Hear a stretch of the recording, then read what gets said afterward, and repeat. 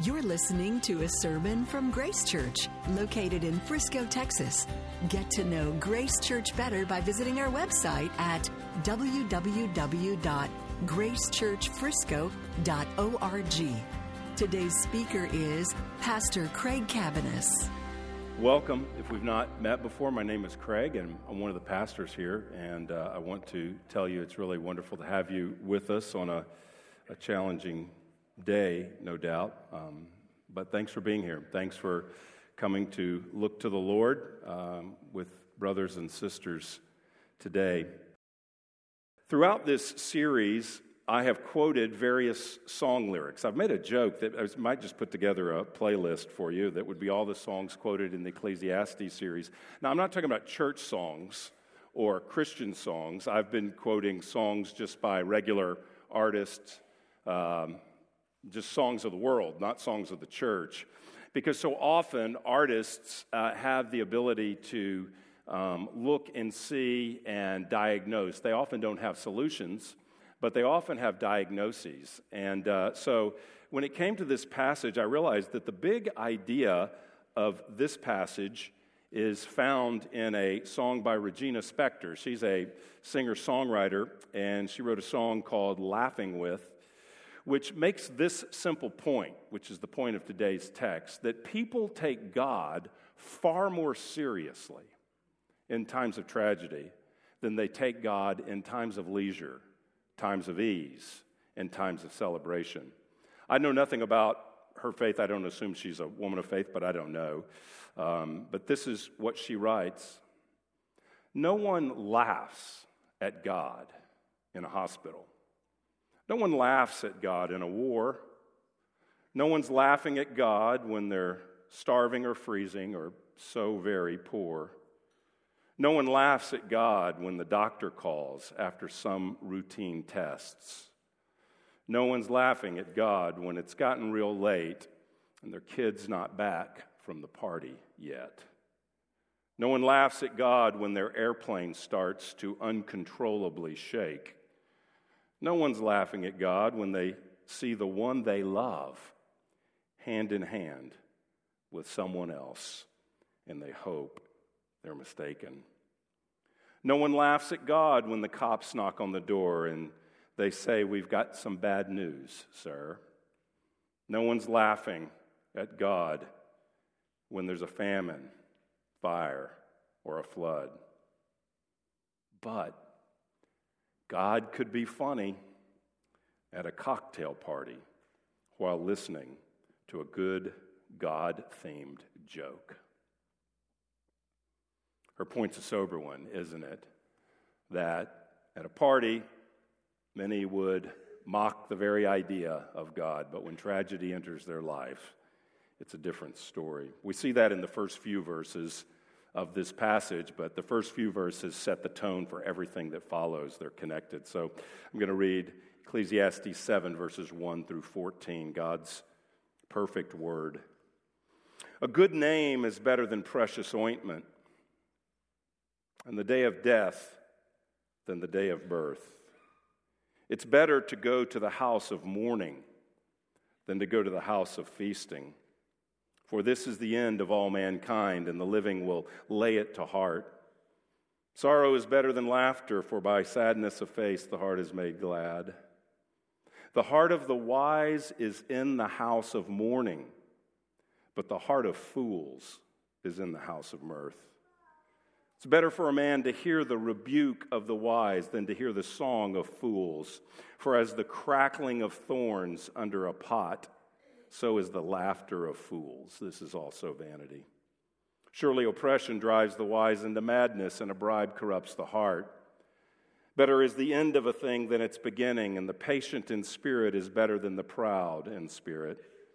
Be not quick in your spirit to become angry, for anger lodges in the heart of fools. Say not, why were the former days better than these? For this is not from wisdom that you ask this.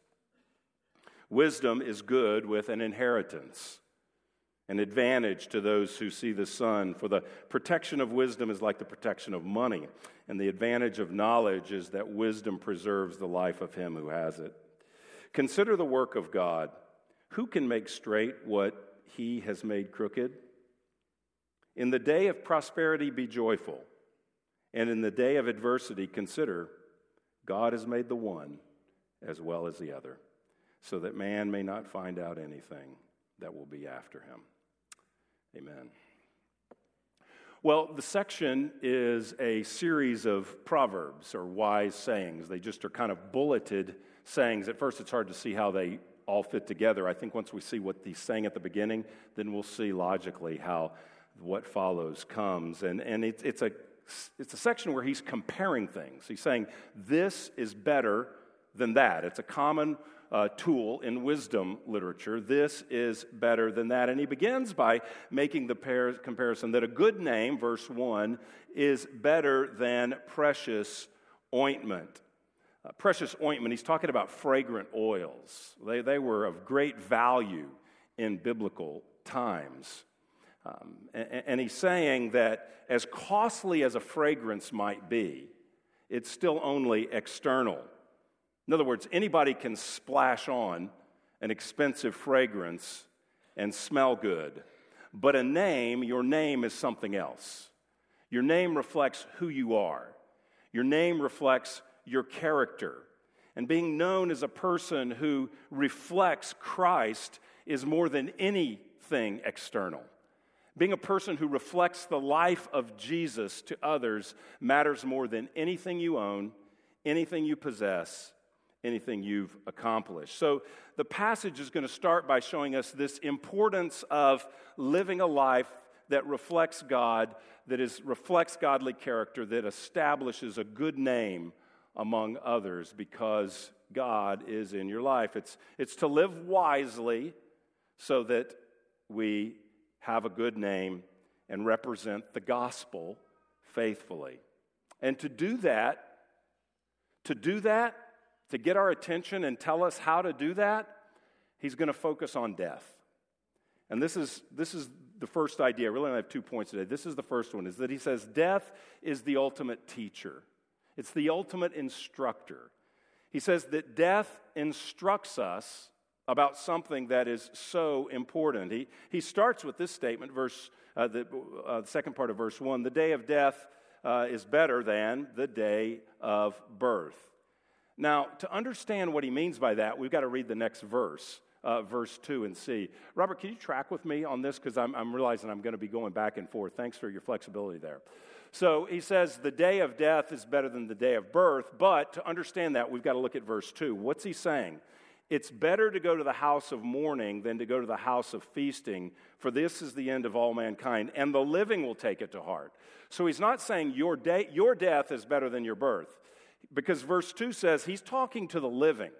He's addressing living people, and he's addressing our observation of someone else's birth and someone else's death. And that's an important thing to understand what he's saying. He's speaking to the living, and he's saying when someone else you know dies, and you gather in the house of mourning, he says, better to go, verse 2, to the house of mourning, and you go to the house of mourning, what's that? Well, to translate it, that's being in the home of someone who's lost someone. It's being with the family of the deceased. It's being in a funeral home. It's being at a memorial service. It's wherever you're gathering with those who are in mourning. He says, when you gather in the house of mourning, here's what you're going to realize, verse 2, that this is the end of all mankind. He said, you're going to realize that when someone dies, that you know, that when you go, he's talking about physically, to the house of mourning. You wouldn't be invited to the house of mourning probably if you don't know the person. But when you're invited and you attend the house of mourning, you will realize this is the end. And he says, the wise will lay it to heart. In other words, when someone we know dies, we are exposed to the brutal reality, the brutal fact that this is my lot as well. And if we take it to heart, he says, we will gain wisdom. Here's what the house of mourning teaches. It teaches that everyone dies. No one escapes this. And the sooner we rise and take this to heart, the wiser we will be, and the quicker we'll be able to trust God and live a life of good character that will reflect Him to others. Read verse 4. He says kind of the same thing. The heart of the wise is in the house of mourning, but here the heart of fools is in the house of mirth. If I can just be very real with the text today, okay? He's actually saying it's better to go to a funeral than a party. He's saying it's better to go to a funeral with a party. And here's why. Because a funeral offers life-changing wisdom. You can encounter God in a way. There is a sobriety and a weight upon your soul about the eternality of God and your own finite nature that you can't get at a party. It's better to go to a funeral than a party, he says, if you want to be wise, if you want to be equipped for godly living. Now again, I mentioned it's ironic that I'm going to finish this sermon in a few minutes and we're going to go out and celebrate in the lawn this afternoon. I want to say when he said it's better to be at a funeral than the house of feasting, that the Bible is not against feasting.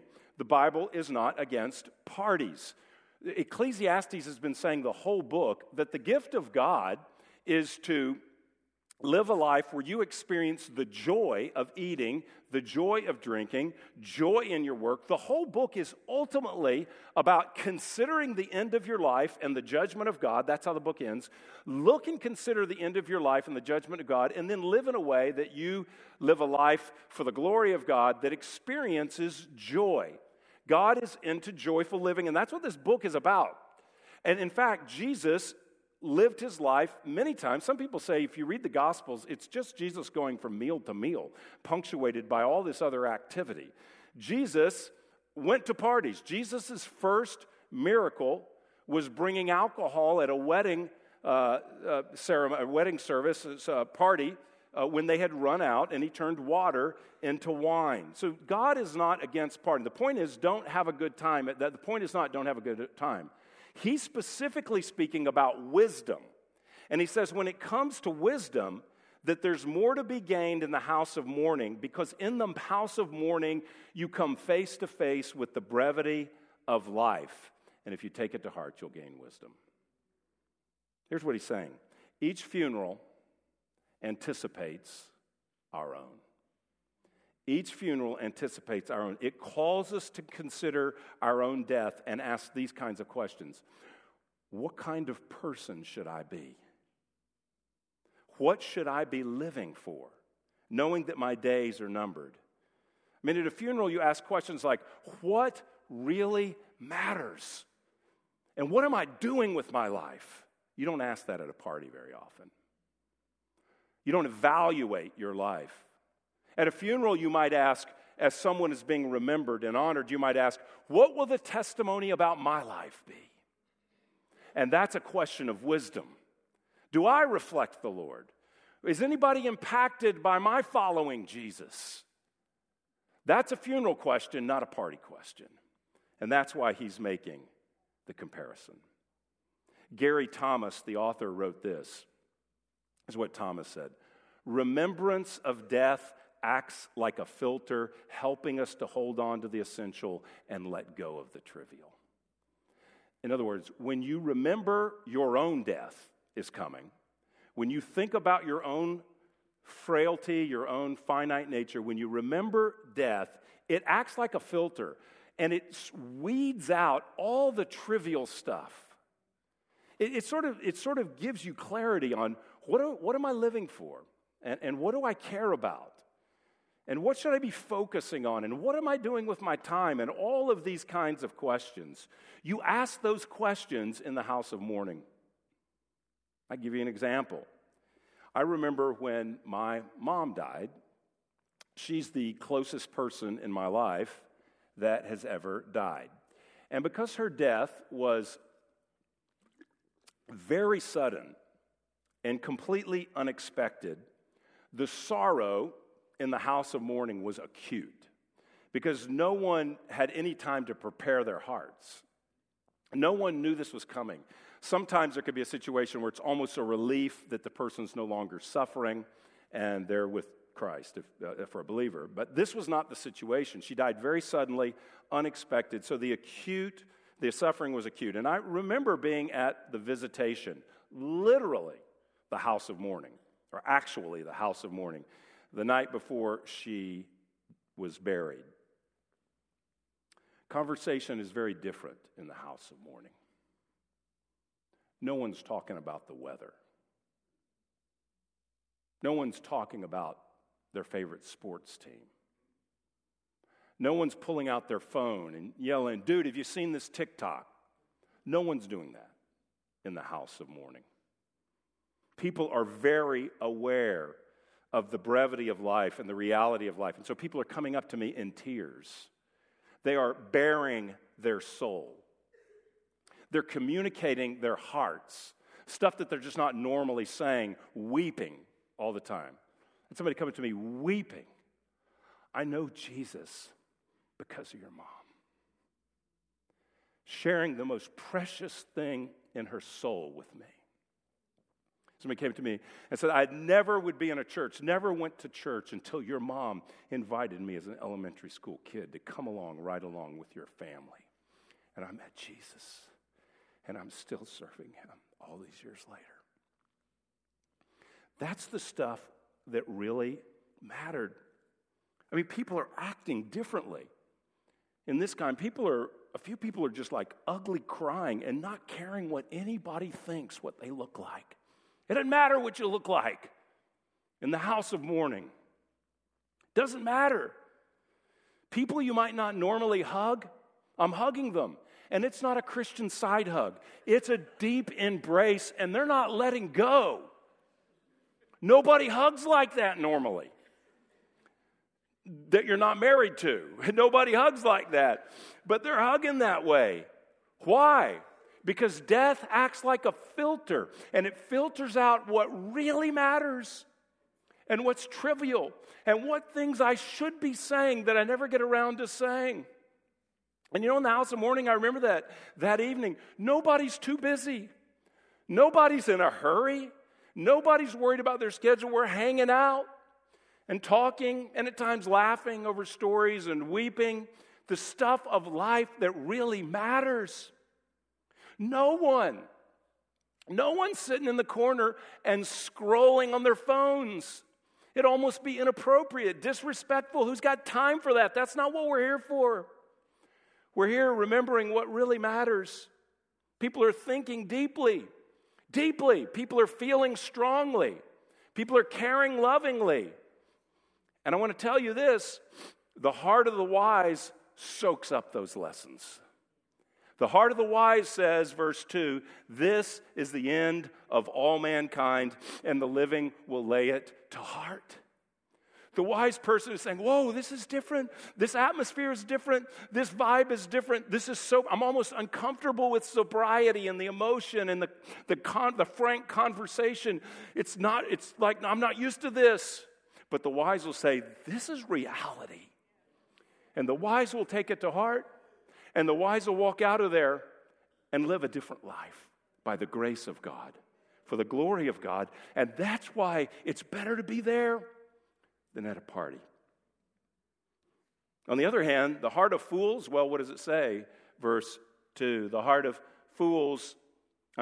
4, the heart of the wise is in the house of mourning. The heart of fools is in the house of mirth. The word mirth means amusement, laughter. The NIV translates it pleasure. The fool's heart is in the house of pleasure. This is the kind of partying and levity that seeks to silence reality. It's foolish, it's opposed to wisdom because it's a diversion from the truth. The house of mourning is the truth hits you in the face. The house of mirth, the house of amusement, the house of party, you're trying to silence that voice that says you one day, perhaps soon, will die and stand before God. The party environment seeks to squelch your conscience, not enliven your conscience. It often involves drinking until you lose your perception of reality and enter another reality. It's about diverting our hearts from reality.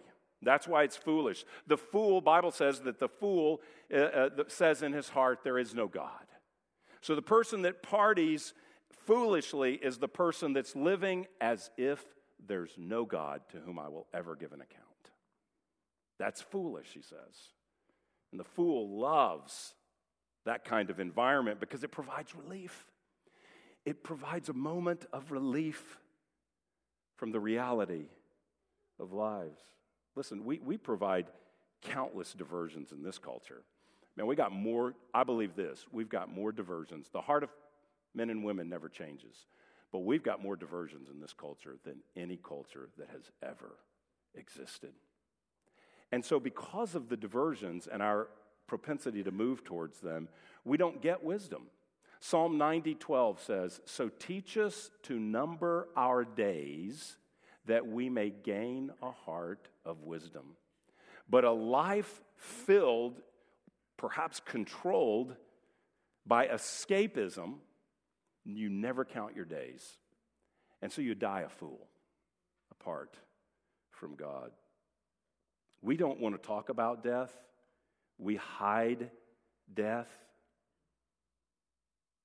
Do you know, like you could see this up in the Northeast, that in the old days, churches had cemeteries in front of them. Think about this metaphor. Think about this. This is actually true, but think about this as a metaphor. When you walked out of church, you read this passage, you walked out of church that Sunday morning, you're walking right by there. There's where Grandpa lies. There's our old pastor. There's my best friend who's now with Jesus. There's my sister. You saw that every day. Here's the comparison. You walk out of here, you walk to a movie theater. One says, hits you in the face and says, reality. The other says, escape from reality. Now, I like a good film. I'm not criticizing films. But I'm just saying we're crazy if we don't think that films are often used to escape reality. The less we think of death, the more foolish will we become. Most of us could not even identify the location of a cemetery in Frisco. And if you can, I bet you can't identify two. I can take you to 10 nail salons. I can take you to 30 donut shops. I can take you to more restaurants than you could eat at in a lifetime. But a place that will bring you face to face with the brevity of your life, it's hidden away. Nobody even knows where they are. That's the world we live in. And it's the design of foolishness because that's what we want. We want to hide ourselves from death. Verses 5 and 6 don't talk about death, but it's very similar. Very similar. Look at verse 5. It is better for a man to hear the rebuke of the wise than the song of fools. For as the crackling of thorns under a pot, so is the laughter of the fools. This also is vanity. Now, here's how it relates to the previous section. Just as mourning feels like adversity, but it brings wisdom, so does correction, a rebuke, so does correction feel like adversity, but it brings wisdom as well.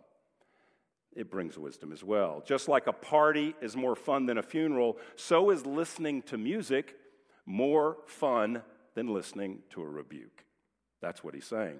We would rather escape wisdom from a rebuke, and we would rather sing the song of fools, is what he says.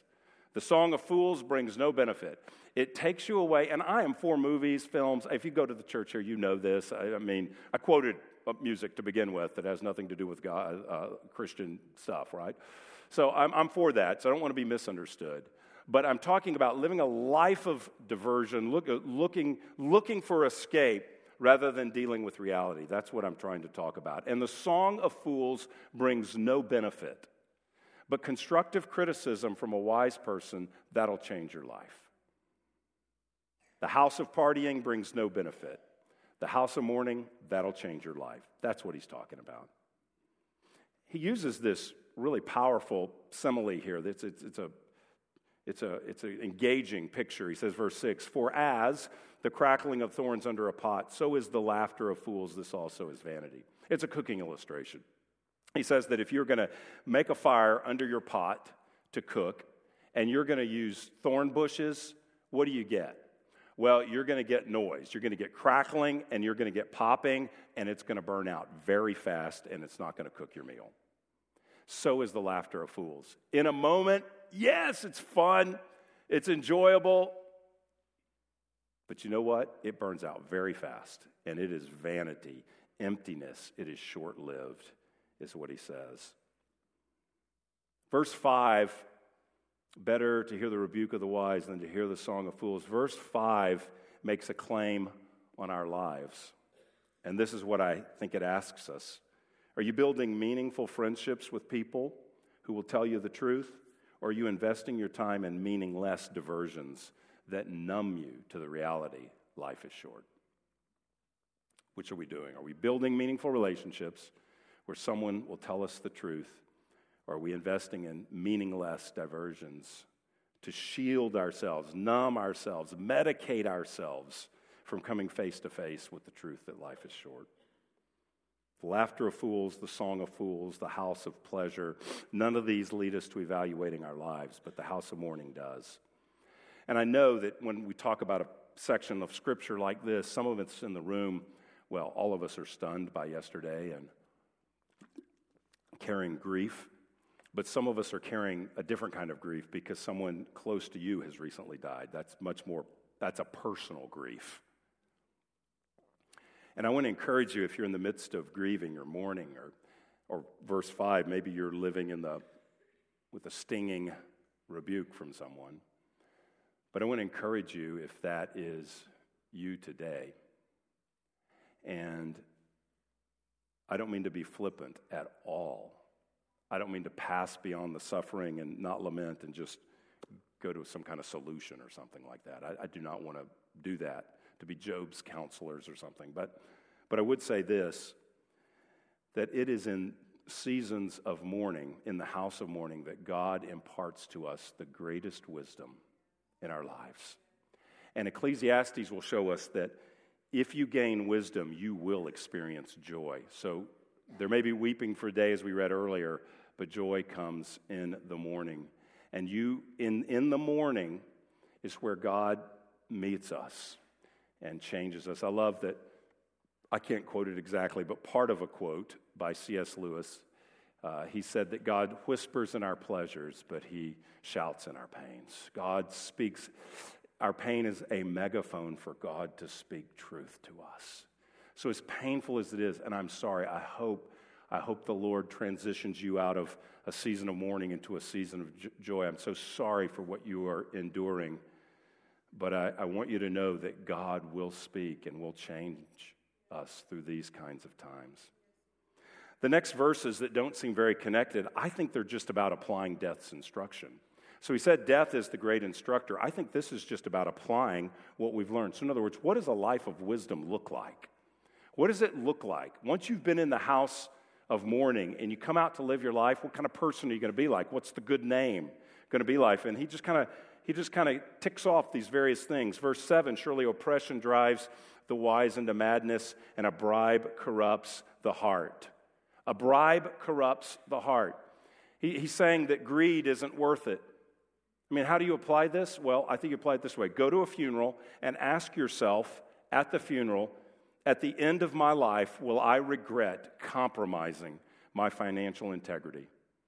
I think when you're thinking about the end of your life and the brevity of your life, ask, is it worth it for a little more money to compromise my integrity? That's what he's asking. Verse 8, better is the end of a thing than its beginning, and the patient in spirit is better than the proud in spirit.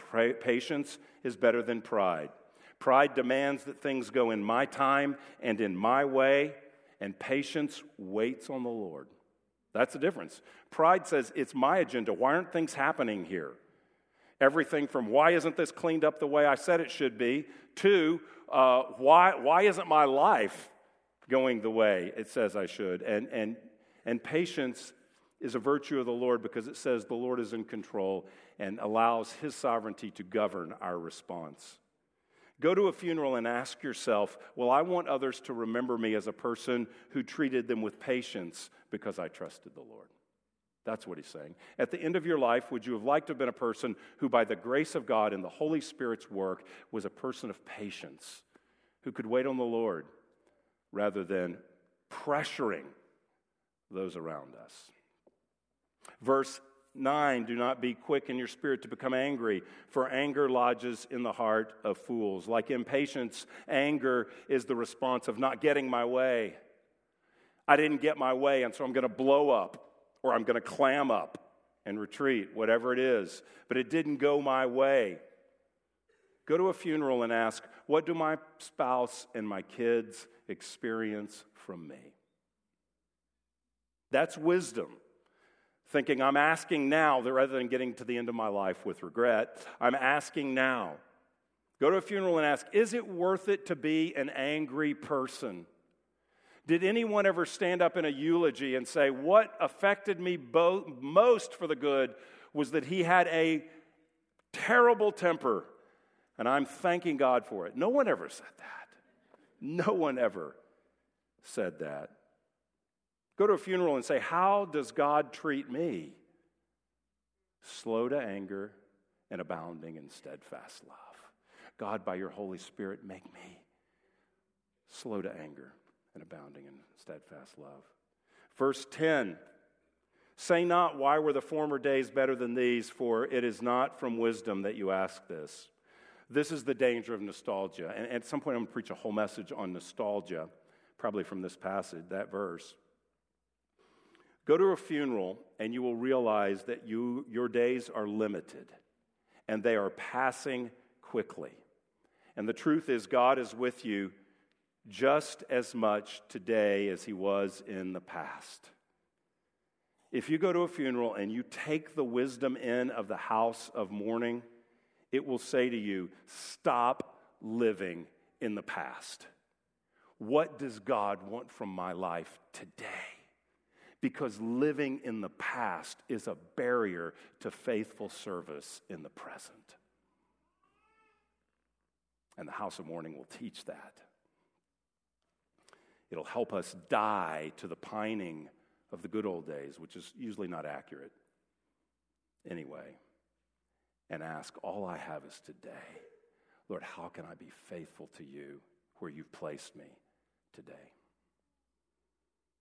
Listen to death's instruction in the house of mourning. Receive God's wisdom. Verse 11, he says it's an advantage. Verse 12, he says it's protection. Wisdom is protection. He concludes by saying that, in essence, God is sovereign over everything. Verse 14, in the day of prosperity be joyful, and in the day of adversity consider.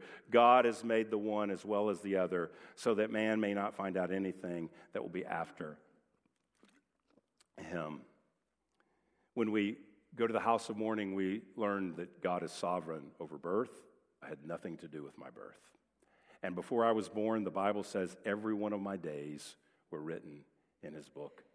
The house of mourning teaches you God is sovereign. The house of pleasure and partying and escape teaches you I'm going to live forever.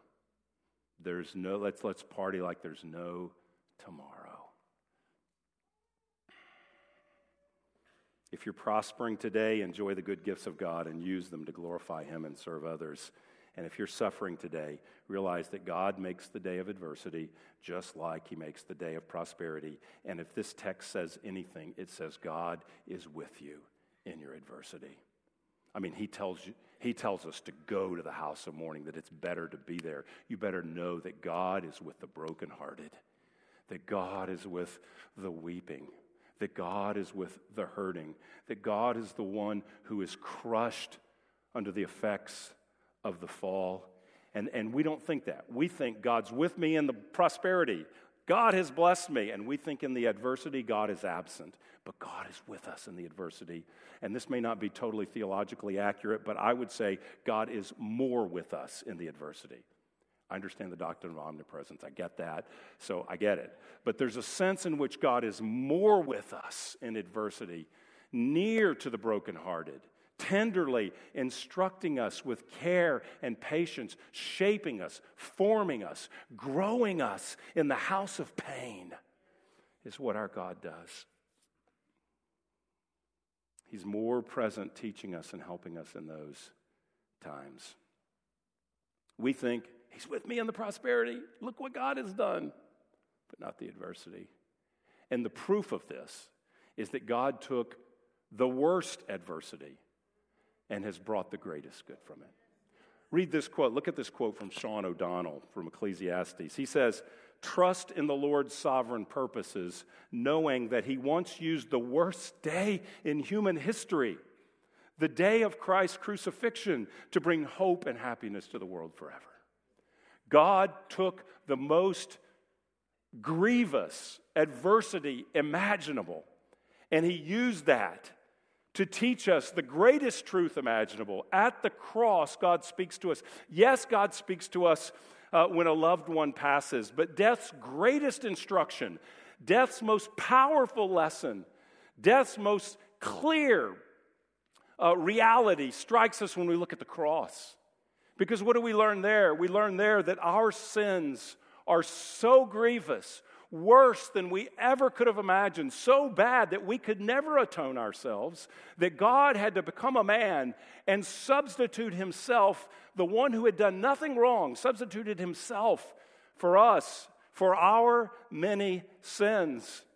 The cross tells us our sins are far worse than any of us can imagine. But the cross also tells us that God loves us far more than any of us could ever dream. That His love defies description. That the God who substituted Himself for us did it because of His love for us. He did it to prove that He entered into our world and He enters into our sorrows and our griefs and owns them, takes them on Himself so that we can be forgiven, so that we could receive eternal life, so that we could know that He is always with us. He not only died, but Jesus also rose from the grave to demonstrate His power over death, His power over sin, and His coming to be with us through the power of the Holy Spirit. He's raised and He pours out His Spirit on the day of Pentecost so that God would not just forgive and be at a distance, but He would actually dwell inside of our very lives. He would come that near to sinful people, that He would dwell in us because of His love, and He would dwell in us and give us, by the Spirit's power, the ability to hear and understand and receive wisdom. Now we can go to the house of mourning and we can receive His wisdom, and we have the power to repent and to change. He calls us to repent. He calls us to lean on Him, and He's given us the power to do that by the Holy Spirit. He's making us people. He is making us people who live each day increasingly dependent upon Him, encountering Him, communing with Him, living with our own end in view. This is the work of the Spirit. If you see your end in view and you repent and change by His grace, that is the mercy of God to you. And we not only look with our end in view, but we look with eternity in view. That there's coming a day when there will be no more sorrows. There will be no more pains. There will be no more news flash that stuns and shocks and breaks our hearts. There's coming a day where death will utterly be cast away and defeated, and life will reign through Christ in a new heaven and a new earth.